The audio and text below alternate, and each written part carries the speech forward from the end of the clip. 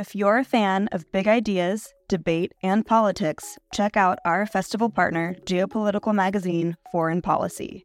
A forum for informed debate about global affairs, Foreign Policy keeps a finger on the pulse of world news and political happenings. Beyond articles that delve behind the headlines via traditional reporting, Foreign Policy has so many other products to offer, ensuring that no matter how you like to engage with eye-opening content, there is a method for you. Check out their free offerings like Foreign Policy Live, their forum for live journalism, newsletters, and podcasts. And with a subscription, unlock in-depth features and quarterly magazines, including their recently dropped spring edition all about India. Fans of IAI will love Foreign Policy for more of the mind-expanding, insightful content that they seek. To explore their content, take advantage of an exclusive discount for IAI fans. Subscribe now using promo code LIGHT24 to save 50% and unlock access to everything Foreign Policy has to offer. The Institute of Art and Ideas, articles, videos, and podcasts. Hello and welcome to Philosophy for Our Times, the podcast that brings you the world's leading thinkers on today's biggest ideas. Has physical materialism been undermined in favour of fields and energy, mathematics and information? This week we're asking whether the world is only material, only made of physical stuff. We're joined remotely by computer scientist and philosopher Bernardo Kastrup, philosopher of science Nancy Cartwright, and Oxford chemist Peter Atkins, who ask whether we should embrace the immaterial. And at some point we figured out that with quantities, we could describe the relative differences between qualities in a very handy way. For instance, it feels different to lift a heavy rock or to lift a feather.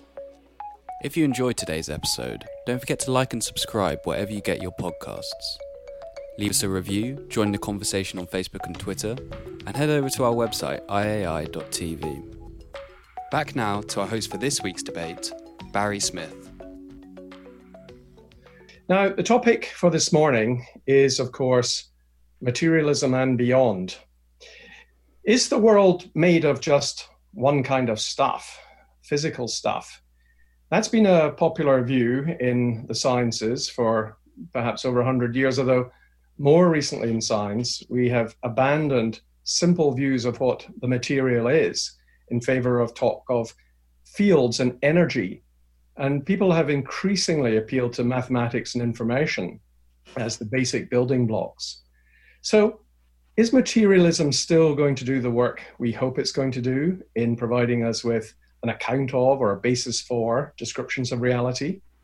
After all, it has problems making room for and providing explanations of consciousness. So should we embrace other kinds of perhaps immaterial dimensions to reality? And if we do so, will they help us with our explanation? Will they put us in a position to see a better account of many of the other things that we want to take into our story about the full and exhaustive furniture of reality? Or are they always going to leave us feeling that there must be some underlying physicalist or materialist explanation of what reality consists of? So, speakers, thanks for joining me and joining all of us here online. I'm going to invite all of our speakers now to take 3 minutes to set out their stall and to address the question, does anything non-physical exist? So, can we start with you, Bernardo? I think it largely depends on what we really mean by the physical. If by the physical we mean this world of perceptions around us, these colors, shapes, phenomena, and objects that we see around us, to deny this is just silly. So I don't deny the perceptual world that physics studies, models, and predicts. Denying any of that is just silly. But we, in our culture, have taken a step further. We say that this world, at its fundamental basis, is not made of qualities, the qualities of perception, of colors, melodies, and flavors. None of that. Underlying this world, there is a material world or a physical world that is fundamentally outside, independent, and beyond experience. And that, I think, is a mistake. And I'll tell you why. I think the way this happened was that we start from qualities, our experiences. And at some point, we figured out that with quantities, we could describe the relative differences between qualities in a very handy way. For instance, it feels different to lift a heavy rock or to lift a feather. And we could encode that difference with numbers, such as mass and weight. Handy abstractions that allow us to describe this world of quality, or the difference between blue and red, which we can describe as a delta in frequency. And this was all very handy. And then the next thing we realize is that we all inhabit the same world, or at least largely the same. That's also undeniable. There is something out there. There is some context out there where we are all immersed. And that's why our experience of the world is so mutually consistent. And then we thought, well, guess what? If this world out there is outside our individual minds, it must be outside mind itself. Now, this is bad logic, but I think that's what happened. And then we asked, so what is there beyond mentation?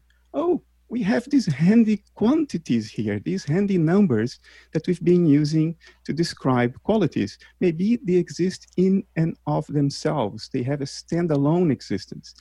And there we went. We replaced the concreteness of the world for an abstraction that we sort of reified as having its own existence. We replaced the world by a description of the world.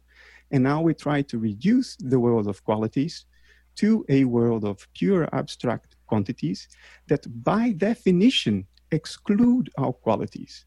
And then we are surprised with the hard problem of consciousness, which is just an artifact of bad thought, in my view. We've taken a very wrong, very bad unexamined step early on. We've become invested in it, and now we are paying the price for it. And we talk about, well, one day we will solve the hard problem. Of course not. It's just an artifact of bad thinking. So do I think there is a world beyond the physical? Well, beyond the physical, defined as that which is not qualitative and experiential, I would say, sure, because that thing is just an abstraction of mind. It doesn't really exist. It's just a conceptual narrative we tell ourselves. There is something beyond, but that beyond is the concrete world of experience. We do not need to explain objective reality by getting out of mind. We just need to get out of individual minds. I think the world that is really out there is a world of transpersonal mental states. Maybe not intelligent, not deliberate, doesn't have a plan. I'm not talking about these things. I'm talking about raw transpersonal states, which modulate our inner world of perception and give rise to this world of qualities around us. Good, thank you. So you see the problem of how we accommodate consciousness in the world as the problem of having excluded qualities. And so you start with the qualities right there, center stage, and then you're going to have to reconstruct bits of the world from these transpersonal, intersecting or overlapping consciousnesses. Okay, that's one way to do it. So let's hold that thought, and then we'll come back to it, I'm sure. Let's go to Nancy now. Is there more than physical things that we have to concede in our ontology? But I think the question doesn't make sense. Okay. Or I've never seen a really good way to make sense of it.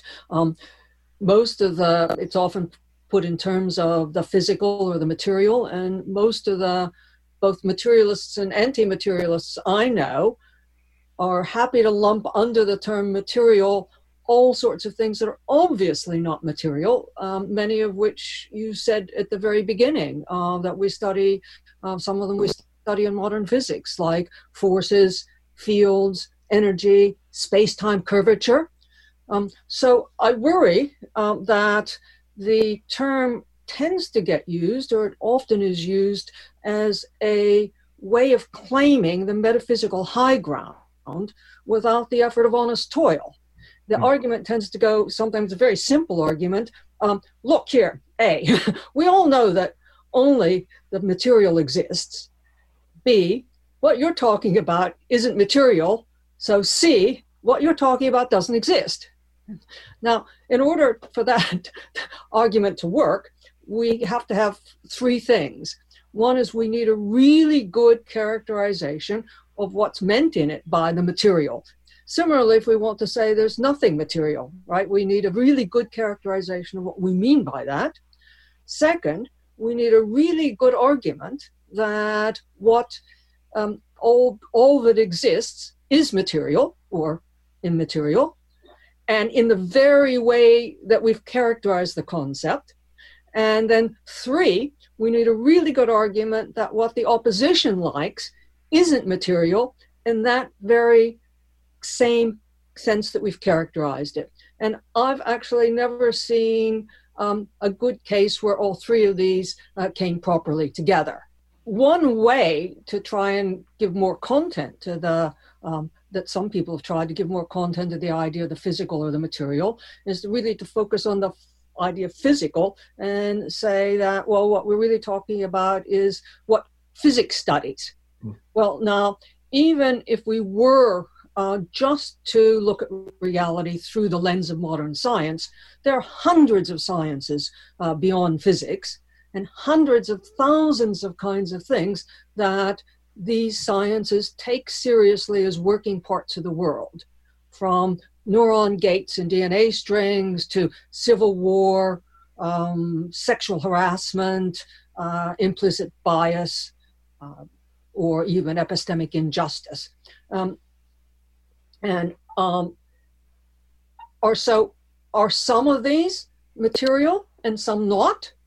And if some of them are not, what's wrong with them? Or if all of them are, what's wrong with that? I mean, what's the difference here and what's wrong with it? As far as I can see, there's no reason to believe that these thousands of different kinds of things divide neatly into 2 categories, the physical, the non-physical, or that where the 2 categories have any real content, or alternatively, that they all fall under one interesting category that has some real content and does work for us.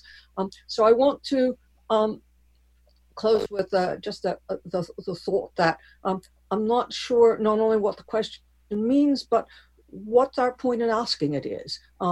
There's one question is, what might possibly exist? And the second question is, what from our current point of view do we have really good evidence exists?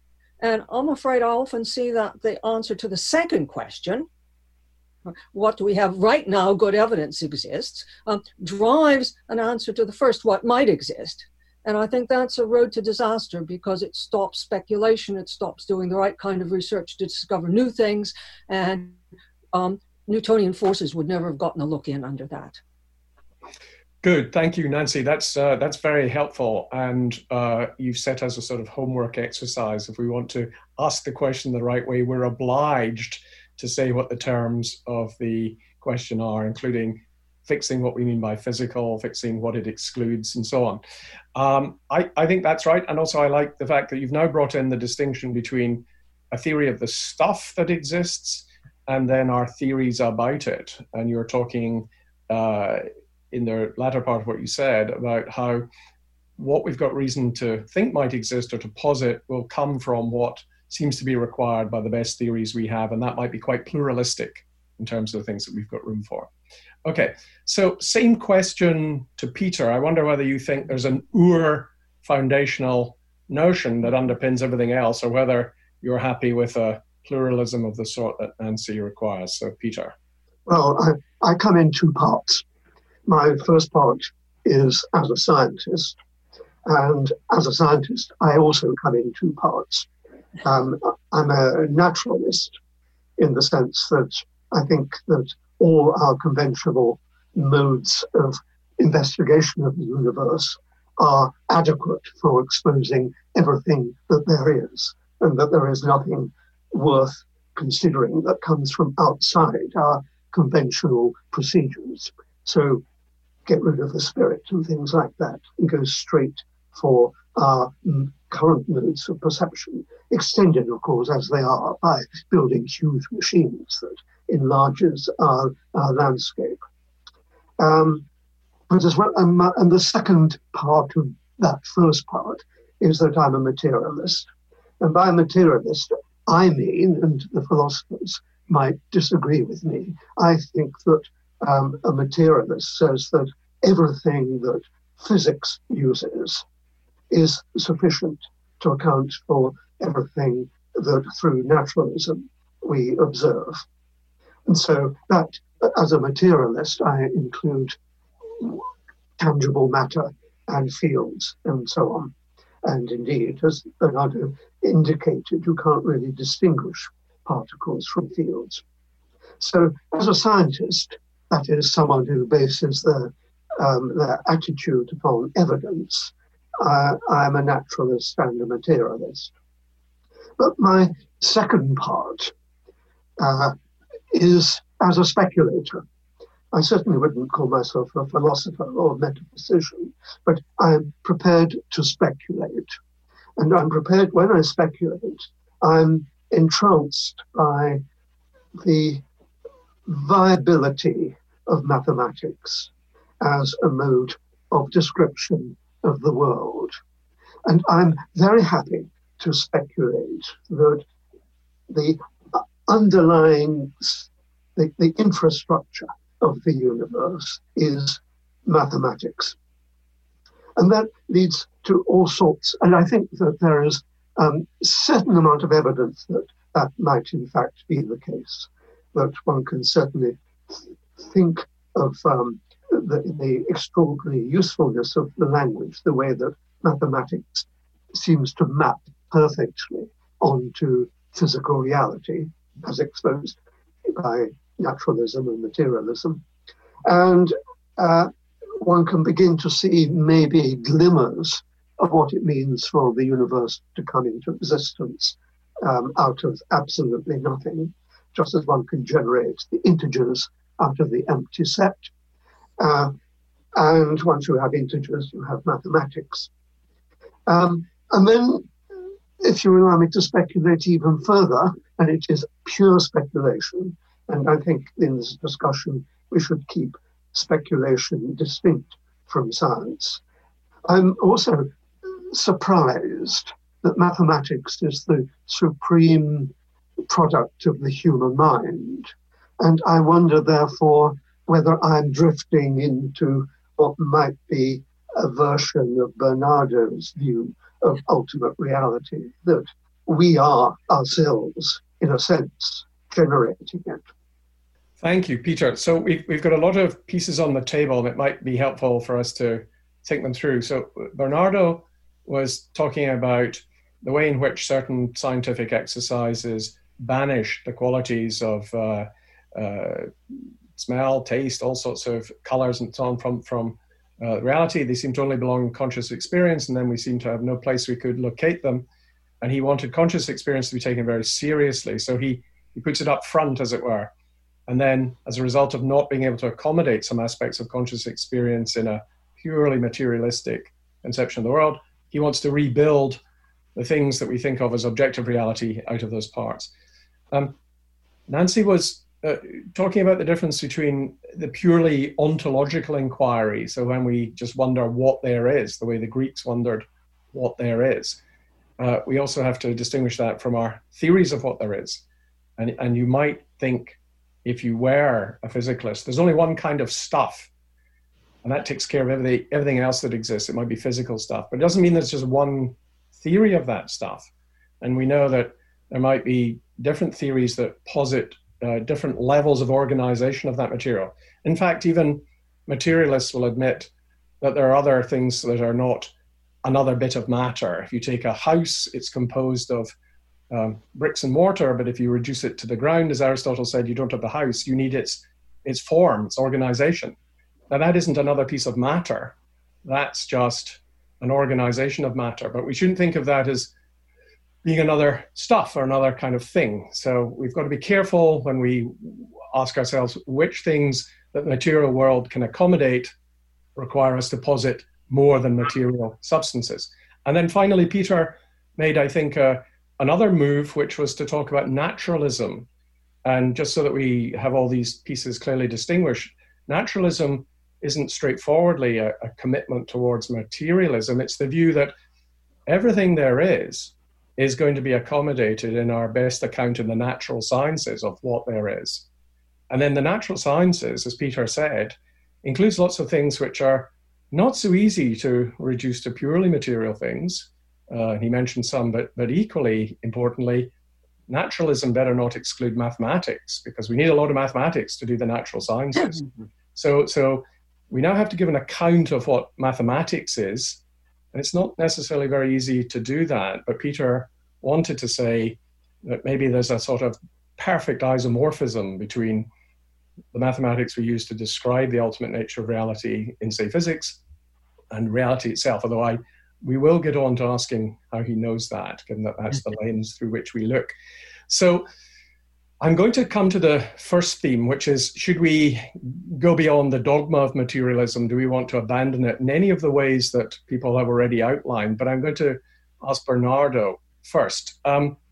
If we abandon materialism in the way that you suggest, and I know that you want to, I just want to hear a little more from you about how we reconstruct, as it were, what Sellers called the manifest image, that there really is a world of people and chairs and things out there, and there's a lot of stuff I interact with, and there are places all that stuff is when they're not with me, and I tend to think there are places that are there even if no one's looking at them. So how does your view make room for that if we move beyond that dogma of materialism, Bernardo?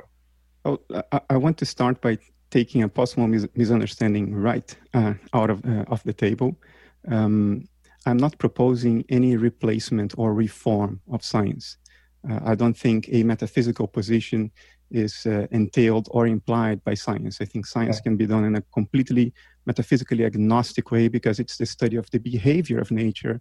It's not the study of what nature essentially is. So you're taking metaphysics seriously. It's beyond physics. So it's correct. The things that are left over to discuss when science is done will still leave room for metaphysics. It's a way of thinking about what underlies the behavior of nature. And science is about studying, modeling, and predicting nature's behavior, which is what enables technology. And technology would be the same even if we weren't materialists before. But we are human beings, and we need a narrative. We need to have a way to think about what that thing is that is behaving. We can model that behavior very precisely, as physics has finally achieved with quantum field theory. Okay, forget gravity for now. But we've modeled that behavior with amazing precision. But when you go around and you ask, okay, how do I think about that which is behaving? That's a different question. And the answer to that will not in any way defeat science as it's done today. I think science is doing very well. Thank you. There may be some problems in psychology and some problems in foundations of physics. In the first one, problems related to, p-values. How can you really trust that? Sample size. And in foundations of physics, in the sense that physics is becoming philosophy. It's losing ground. It's letting go of empirical grounds to some extent. But other than that, I think science is doing very well, and I'm for science all the way, and I don't think anything I'm saying contradicts any established fact that has been established scientifically. Now, I do think we can have a better way of thinking about what things are in and of themselves. I think it has been a mistake to replace a description for that which is described, and to imagine that the description has a standalone reality, and not only that it can generate what it has described in the first place. I think that's just bad thinking. How should we go about it then? I think this is mostly a cultural question. How do we train ourselves to, one, examine the ways in which our current interpretation of the nature of reality goes wrong? How do we realize that many of the very difficult problems that we face today, like the so-called hard problem of consciousness, aren't problems at all? They are just artifacts of bad thinking. And what do we then adopt as the most reasonable narrative available? The true narrative, that's too ambitious. I don't think we are anywhere close to being able to state this is true. But how do we get closer to the truth based on some values that we all agree about? Okay, well, I want to probe you a little bit on that, because there's both the view that we're not going to change science, that we can have these more fundamental speculations and leave science where it is.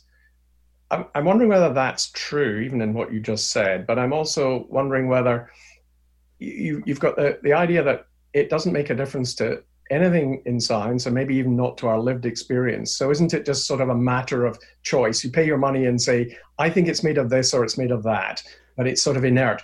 On the other end, you did say the hard problem is just a mistake from our thinking. But if people are setting out in science to try and address it, then if you have your thinking come into play and convince them, aren't you changing the science? Because we stop doing science that way. So it's not quite, it's either very inert or it's not inert at all.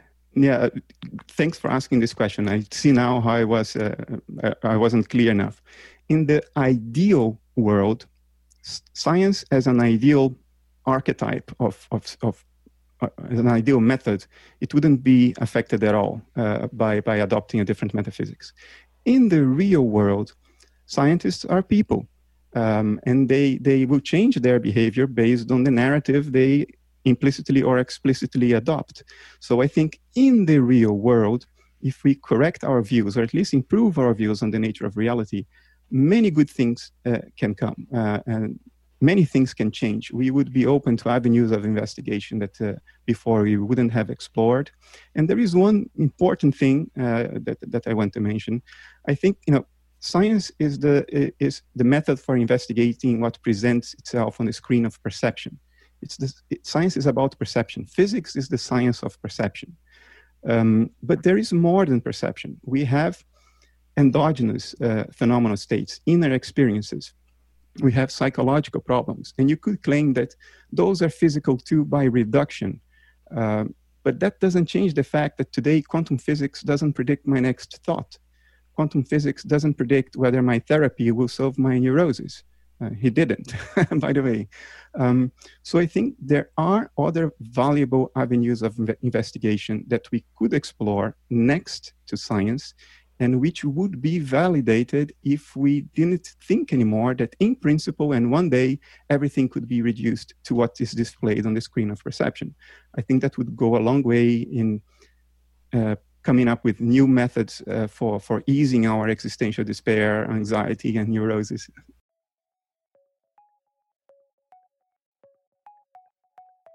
Do you want to hear more from the world's leading thinkers? If the answer to that question is yes, subscribe to iai.tv for unlimited access to thousands of debates, talks, articles, academy courses, and live events. Are you bored of the surface level news, politics, sports, and entertainment coverage on your newsfeed? Go deeper.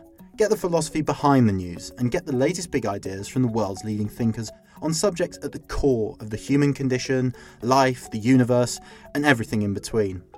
It's free for the first month, and there's no commitment to pay, so subscribe now to understand the world beyond the surface level.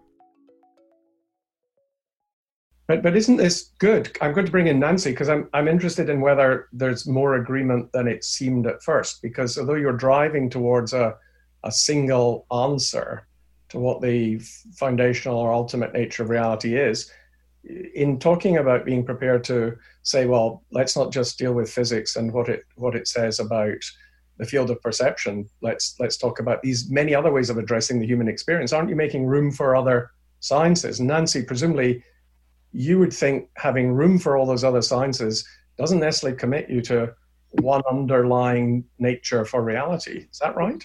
Absolutely not. That would be bad logic, that because you've got room for lots of different kinds of things, suddenly it's all the same underneath.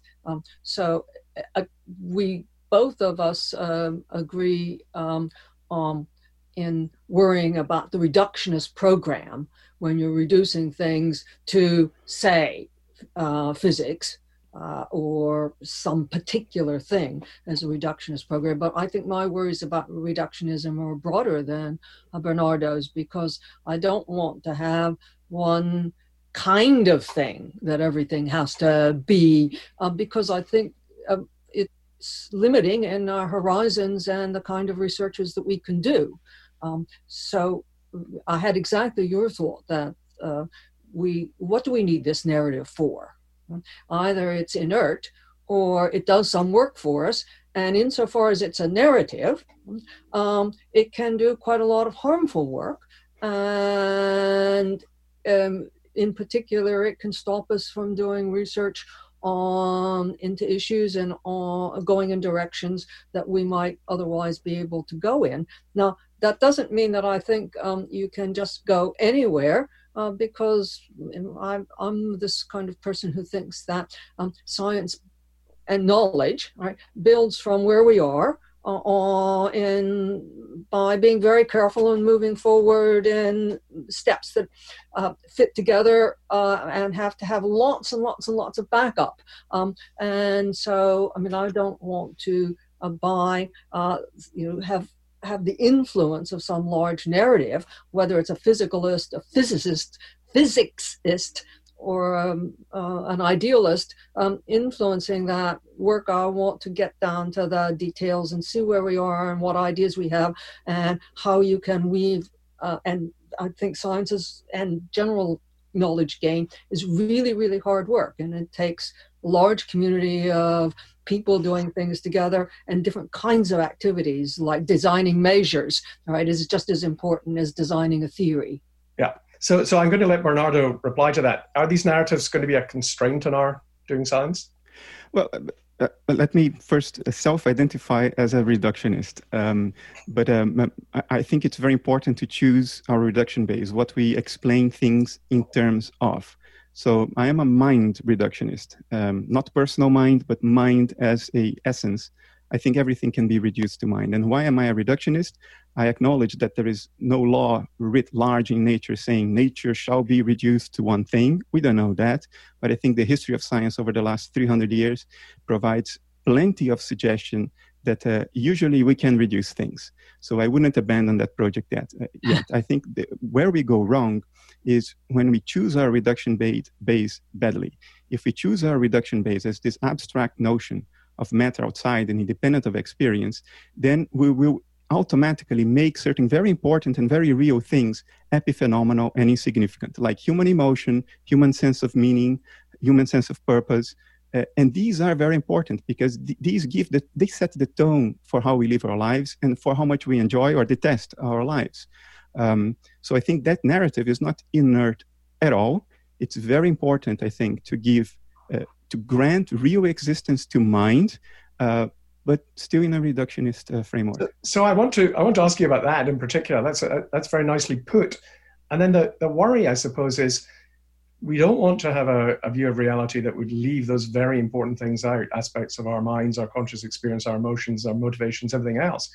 But why including them doesn't leave us in a pluralistic ontology rather than why does it mean that it's going to be that mind takes prior or prime importance? I mean, one thing is Hilary Putnam used to say, the world and the mind are made by the world and the mind, right? Now, it's very difficult to decide exactly which bit's responsible for which, but I'm wondering why you're so convinced. We can reduce some things to other things, but why are you convinced there's going to be just mind will be the final thing that everything rests on? We don't want to leave it out, but why not pluralism?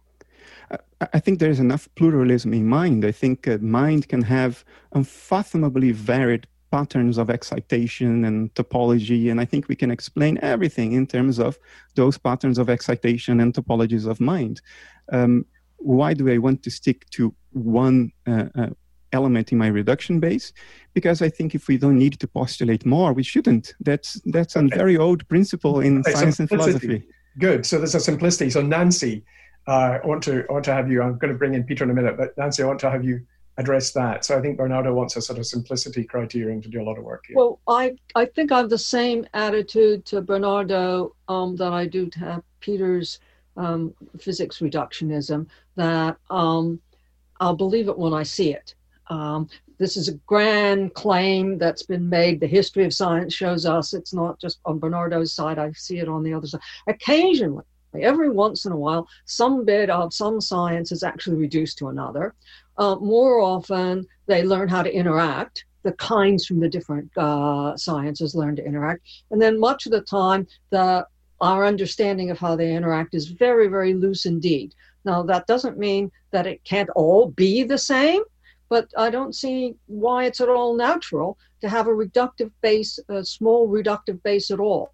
I look around me and I see thousands of different kinds of things that are studied in thousands of different ways, and I just don't see the argument that it all has to be physics. Now, I mean, I realize that what my body is doing is going to affect what I say and so forth. It's not that some of the factors that physics studies don't influence other things that other sciences study, but that they're reducible is a very, very strong claim, rather than that there's lots and lots of different kinds of things, and they interact in complicated different ways that it's our job as scientists to figure out.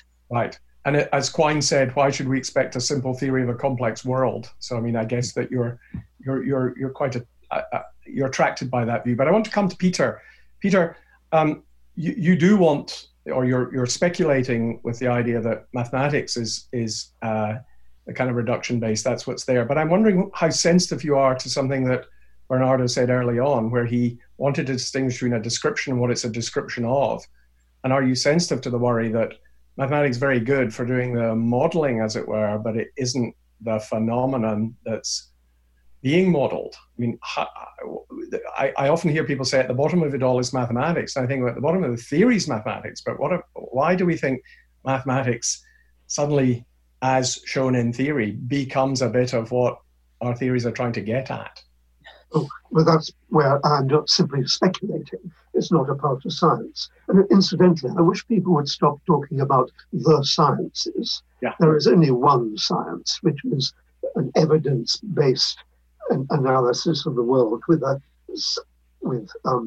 observations and the theories put into a network of self-sustaining concepts. So there is just one science, not many sciences. I think, in a sense, we're confronted with a number of problems if we think that mathematics is at root the fabric of reality, and that mind is in fact the fabric of reality. First of all, where does mind come from? In a sense, we're almost bootstrapping mind into existence, in the sense that in order to have mind, then you need physical reality of some kind. But physical reality is, we are starting to speculate, simply the mind in action. So there's a bootstrapping going on, which is itself interesting, much the same way perhaps as mathematics bootstraps itself up into the world. But then our perception, I mean, a question I think that maybe the audience is scratching its head with is, how do you touch mathematics? How does mathematics, in some sense, become tangible? And I think this is a very interesting question, and I'm sure there's no answer to it yet. But if you want to speculate, then one can find ways perhaps to penetrate that question. I would take the view that all perception is actually touch. Obviously, touch itself is touch. I think hearing is touch because it's the impact of molecules on the ear. I think that vision is touch because the molecular basis of vision is really light impinging upon the molecule, which changes its shape. And so it can no longer touch properly the surrounding protein. So it jumps out. And presumably you think smell is vibration, in which case... Well, a smell could be molecules fitting into the appropriate receptors in the nose and so on. Much better than it being vibration, I think. That's a very controversial... Yeah, but whatever.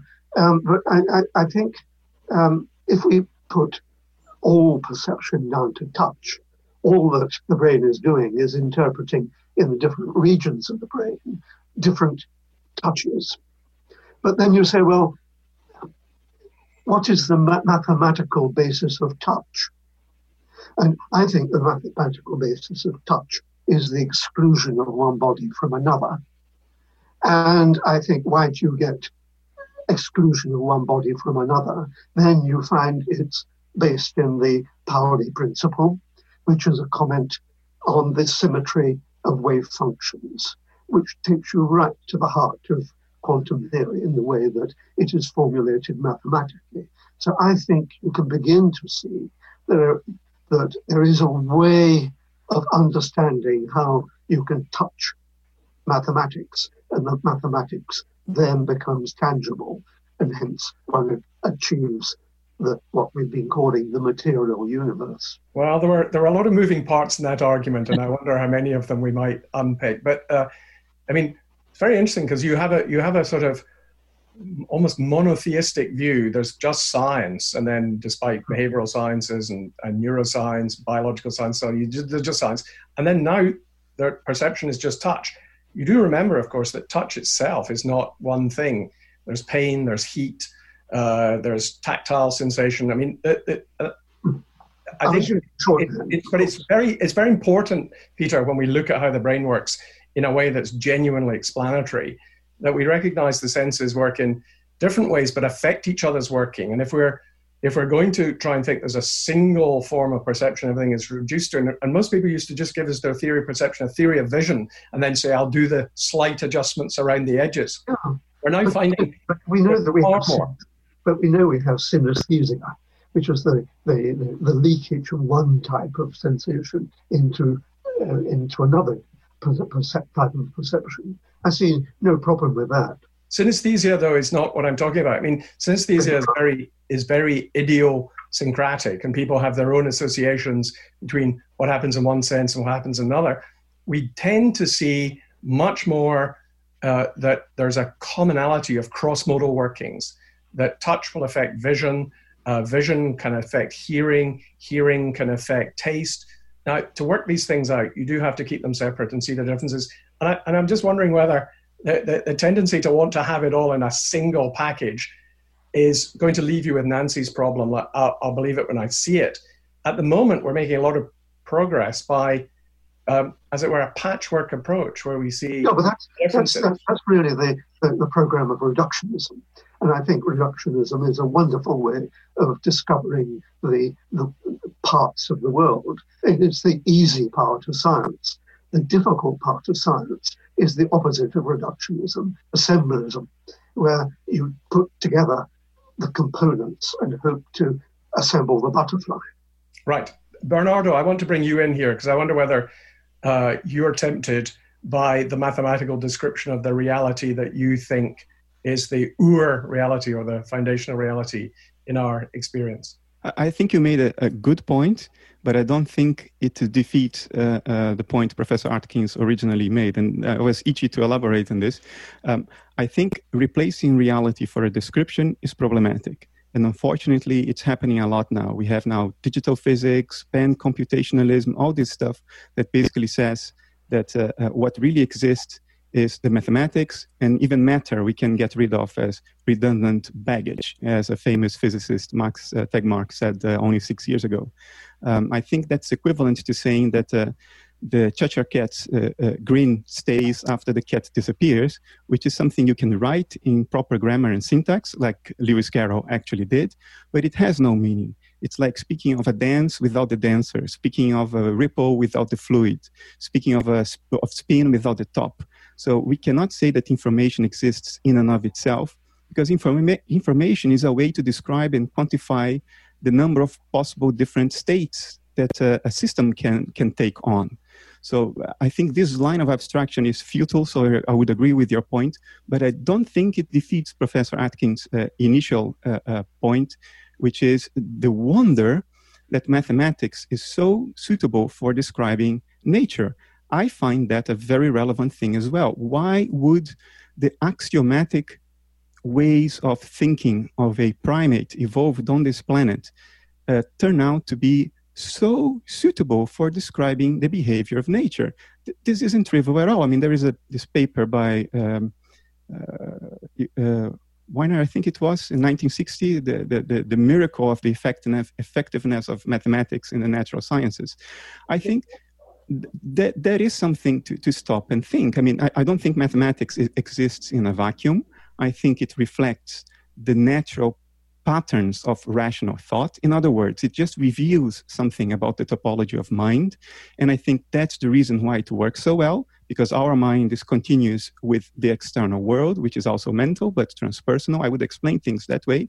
But I don't think rejecting abstraction invalidates the point of wonderment about the effectiveness of mathematics. Good. Okay. Well, I want to bring Nancy in here, because if you think mathematics still has this wonder of perfectly fitting and describing, we know that Nancy's the famous author of the book, How the Laws of Physics Lie. And so I wonder whether she's as committed to or convinced of the perfect fit as you are, Nancy. Well, I do think that we have sometimes very accurate descriptions of reality using very precise quantitative terminology.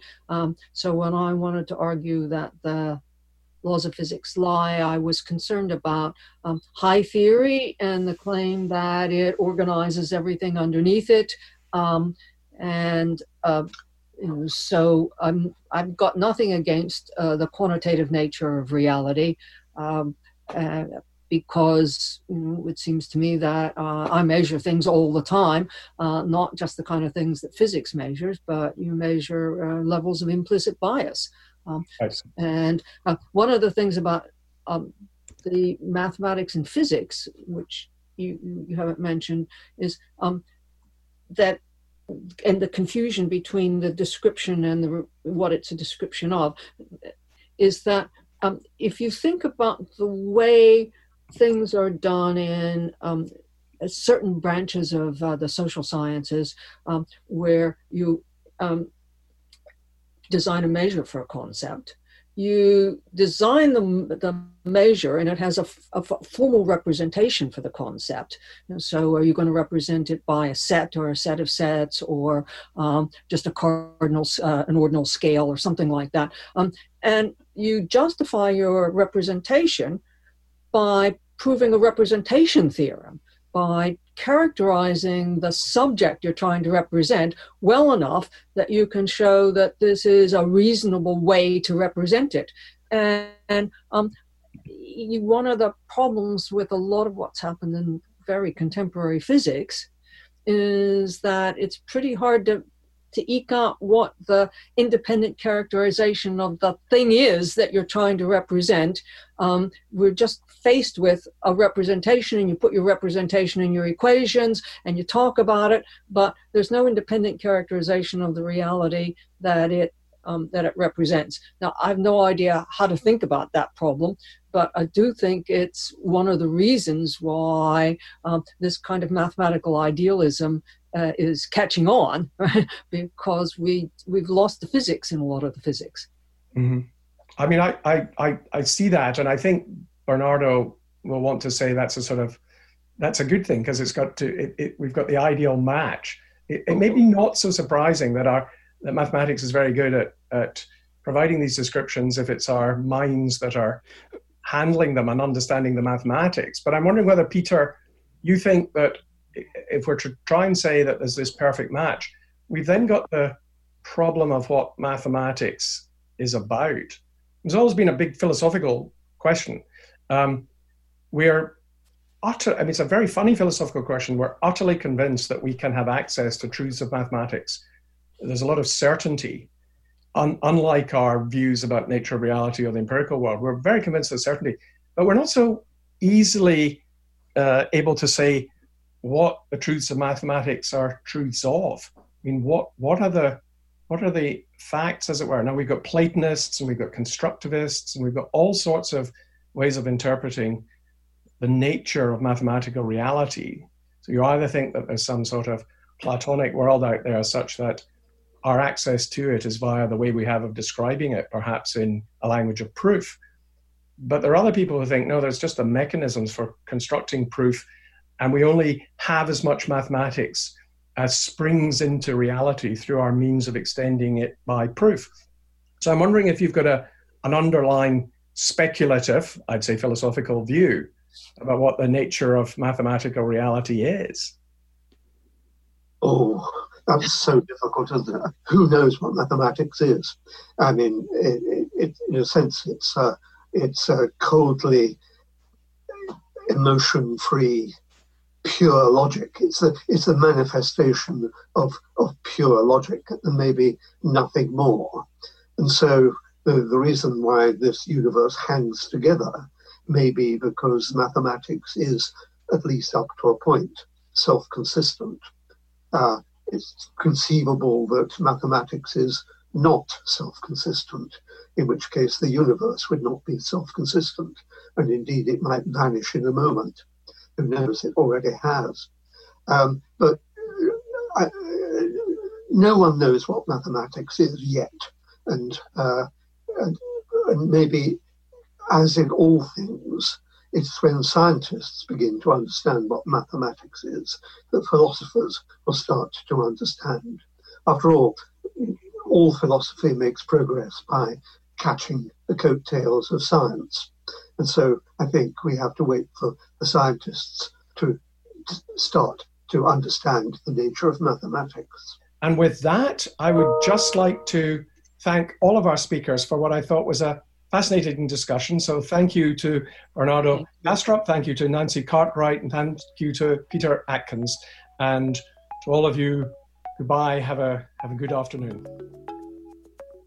Thanks for listening to this week's episode of Philosophy for Our Times.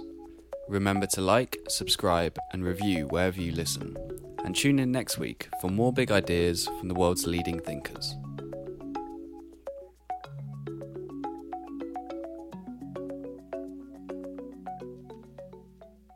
Look around. You can find cars like these on AutoTrader, like that car right in your tail. Or if you're tailgating right now, all those cars doubling as kitchens and living rooms are on AutoTrader too. Are you working out and listening to this ad at the same time? Well, multitasking pro, cars like the ones in the gym parking lot are for sale on AutoTrader. New cars, used cars, electric cars, maybe even flying cars. Okay, no flying cars, but as soon as they get invented, they'll be on AutoTrader. Just you wait. AutoTrader.